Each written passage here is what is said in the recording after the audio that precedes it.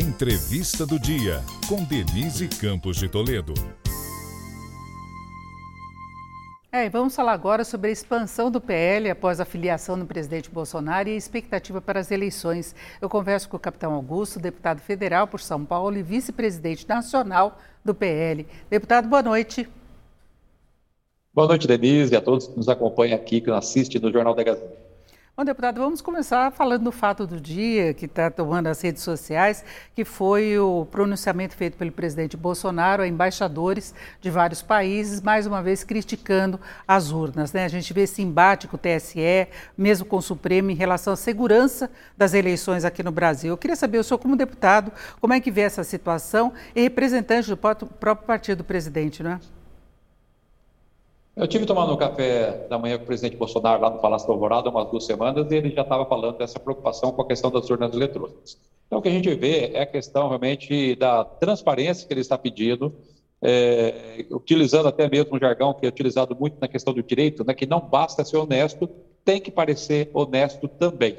Então, essa questão das urnas, essa questão da comprovação do voto, de ser um sistema totalmente eletrônico, que é adotado em poucos países do mundo, né, acaba, né, fazendo com que o presidente realmente tenha essa preocupação com a transparência das urnas. E, obviamente, também é um direito dele, né, um direito democrático de fazer alguns questionamentos, de apresentar alguns apontamentos, e é o que eles têm feito, né, pedindo para que o TSE possa estar dando mais transparência nessas eleições. O TSE já acatou uma boa parte das sugestões que foram encaminhadas por ele e também pelas Forças Armadas, né, e tem outras que ainda estão pendentes. Lembrando que o Congresso rejeitou aquela proposta de voto, não é, por escrito, de uma outra forma, em relação à auditoria das urnas. Isso tem sido sempre feito. O senhor falou que tem que parecer honesto e tem parecido honesto, inclusive nas eleições do próprio presidente, na qual o senhor se elegeu também, não é? Exatamente, também foi reeleito por essas mesmas urnas. Nós estamos a menos de 30 dias do início das eleições, então sabemos que serão essas urnas mesmo que serão feitas as votações e as apurações. Então, agora nós temos que estar fazendo esse acompanhamento, vendo o que dá para melhorar nesta questão, mas sabemos realmente que será essas urnas aí, não dá tempo de fazer nenhum tipo de modificação. A proposta do voto impresso, que eu até votei favorável, trabalhei para isso aí, foi rejeitada pelo Congresso e não temos mais o que está fazendo, a não ser algumas sugestões em termos de transparência.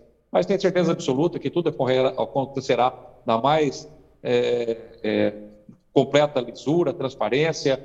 A democracia sempre será respeitada no Brasil, o resultado das urnas serão respeitados. O que nós temos que fazer é só acompanhar essas sugestões que estão sendo encaminhadas pelo governo e aguardar ver se o TSE vai acatar ou não. Agora, deputado, vamos falar do PL, não é? A filiação do presidente, como eu disse de início, levou vários insatisfeitos com o partido anterior dele, que era o PSL, e atraiu outros apoiadores também. Então, houve um inchaço do partido, só que a gente sabe que a participação maior no fundo eleitoral fica para as próximas eleições. E como é que fica a distribuição agora de campanha, de verba? O senhor até já ficou questionando essa situação, parece que melhorou um pouco depois que o TSE fixou valores máximos para as campanhas. Como é que fica a situação financeira do partido?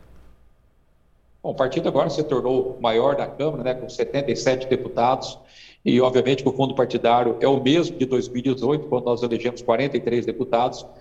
Todos os partidos terão uma dificuldade financeira muito grande nessas eleições, até porque acabou as coligações. Então, todos os partidos são obrigados a lançar a chapa completa em todos os estados. Antigamente, nos estados, um partido entrava com 5 candidatos, outro entrava com 10, outro entrava com 2, juntava-se ali 5, 6, 7 partidos numa coligação. Então, não tinha tantos gastos. E dessa vez, eles têm que lançar a chapa completa. No estado de São Paulo, por exemplo, nós teremos mais de 2.000 candidatos para deputado federal e mais de 2.500 candidatos a deputado estadual, um recorde absoluto. Então, obviamente, que o fundo partidário, dividido em todos os partidos com todos os candidatos, não temos recursos para tudo isso aí. Então, nós estamos apostando também na questão da vaquinha eletrônica, que é um recurso legal, autorizado pelo TSE. Apostamos que isso vai estar ajudando muito, em especial na questão da eleição presidencial. E, obviamente, nós vamos ter que se virar, assim como todos os partidos, né, para estar bancando essa campanha com todos os candidatos, já que é a única fonte lista que nós temos, né, para a campanha, já que não é permitido mais doações empresariais como havia no passado.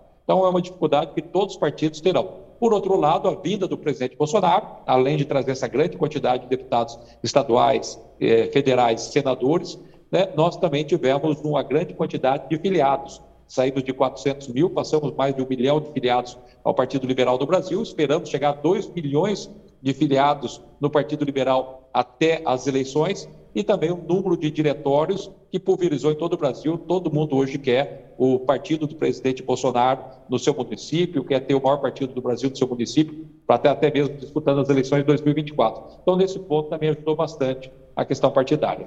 Fica a questão também do espaço na propaganda oficial, em rádio, em televisão, com tantos candidatos, né? O espaço sempre foi destinado mais aos puxadores de votos. Então, todos os estados, nós temos aqueles que têm o potencial maior, e os demais candidatos nem fazem muita questão de deixar o tempo de rádio e TV para ele, porque ele acaba ajudando muito no quociente eleitoral, para eleger o maior número de cadeiras. Isso será feito também dessa mesma forma, né? Os puxadores de votos, tanto para estadual quanto para federal, deverão ter a prioridade na destinação do tempo de rádio e TV. Agora, deputado, mais do que o excesso de candidatos do seu partido, o senhor já questionou, por exemplo, a quantidade de candidatos das polícias e das Forças Armadas aposentados e na ativa. O senhor acha que deveria haver uma limitação, porque eles podem se candidatar, se não forem eleitos, voltam para a função, não é? E isso acaba disputando, muitas vezes, uma mesma base de eleitores, não é? Eu acho que esse fenômeno se deveu até mesmo ao fato de ter sido aprovado no Congresso a quarentena para em especial, os agentes policiais. E, obviamente, que agora dificulta muito mais nas próximas eleições. E ele não pode sair enquanto candidato ativa e só pode sair depois de 4 anos de aposentado candidato. Então, esta aqui era a última esperança daqueles que querem assumir um cargo como deputado estadual, como deputado federal, como senador. Então, daí a quantidade enorme de candidatos que nós temos. No estado de São Paulo, são mais de 70 candidatos a deputado estadual federal da ativa, fora os aposentados, que também deve ser o mesmo número, em torno de 70 a 100 candidatos. Então, para esses cargos de deputado estadual federal do estado de São Paulo, policiais militares deverão ser mais de 150. Obviamente que essa pulverização de votos acaba dificultando, atrapalhando um pouco as eleições dos candidatos, mas, por outro lado, é lícito, é democrático que eles possam estar participando. Mas no próximo mandato, nós esperamos derrubar essa quarentena que foi colocada de uma forma extremamente abusiva, impostas aos policiais, aos promotores, aos juízes. É algo que realmente deve ser derrubado no próximo mandato. Agora, deputado, para nós encerrarmos, eu queria saber como é que estão sendo feitas as negociações para apoios nos estados, nas candidaturas a governadores e também a senadores, levando-se em conta a necessidade de garantir palanque para o presidente Bolsonaro. Ou isso não entra em questão porque ele tem o espaço próprio? Não entra em questão, é fundamental. Nós precisamos ter as candidaturas majoritárias, né, em especial para governador e senador, linkado, né, vinculado com o nosso presidente Bolsonaro. Então, isso já está nos acertos finais, né, já temos a nossa convenção nacional marcada para o dia 24, que consolida praticamente todas também as convenções estaduais. Então, está bem encaminhado, né? Nós estamos há praticamente 3 semanas do início da campanha e praticamente já está tudo definido, esses palanques estaduais, né? As nossas candidaturas para governador e para senador em todos os estados. Agora, em São Paulo, por exemplo, ainda há dúvidas em relação ao Senado, né? É um dos poucos estados que ainda nós temos uma dúvida. Mas o bom é que nós temos vários candidatos. Então, a questão é só escolher qual candidato será para o Senado. Não que nós não tenhamos candidatos. Então, a gente tem e só estamos aguardando para definir qual é o melhor nome para lançar para o Senado do Estado de São Paulo, já que para governador nós já estamos definidos com o Tarcísio. Em princípio, era o apresentador da Atena, que tinha o apoio do presidente Bolsonaro, e agora os apoios estão meio divididos, porque vários políticos próximos a eles são pré-candidatos. A palavra final vai ficar com o presidente Bolsonaro? É o presidente Bolsonaro, é ele que define. Nós temos nomes que são interessantes para o partido, interessantes para o presidente Bolsonaro, que são candidatos que vão fazer muitos votos, e isso, obviamente, ajuda a aumentar a nossa bancada na Câmara dos Deputados, que é importantíssimo.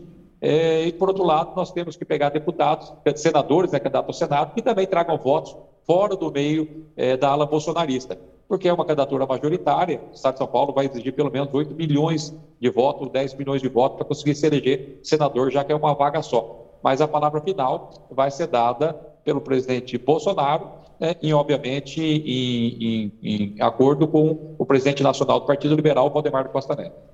Perfeito, porque pode ser, inclusive, uma candidatura ligada a outro partido que também esteja na base de apoio, não é?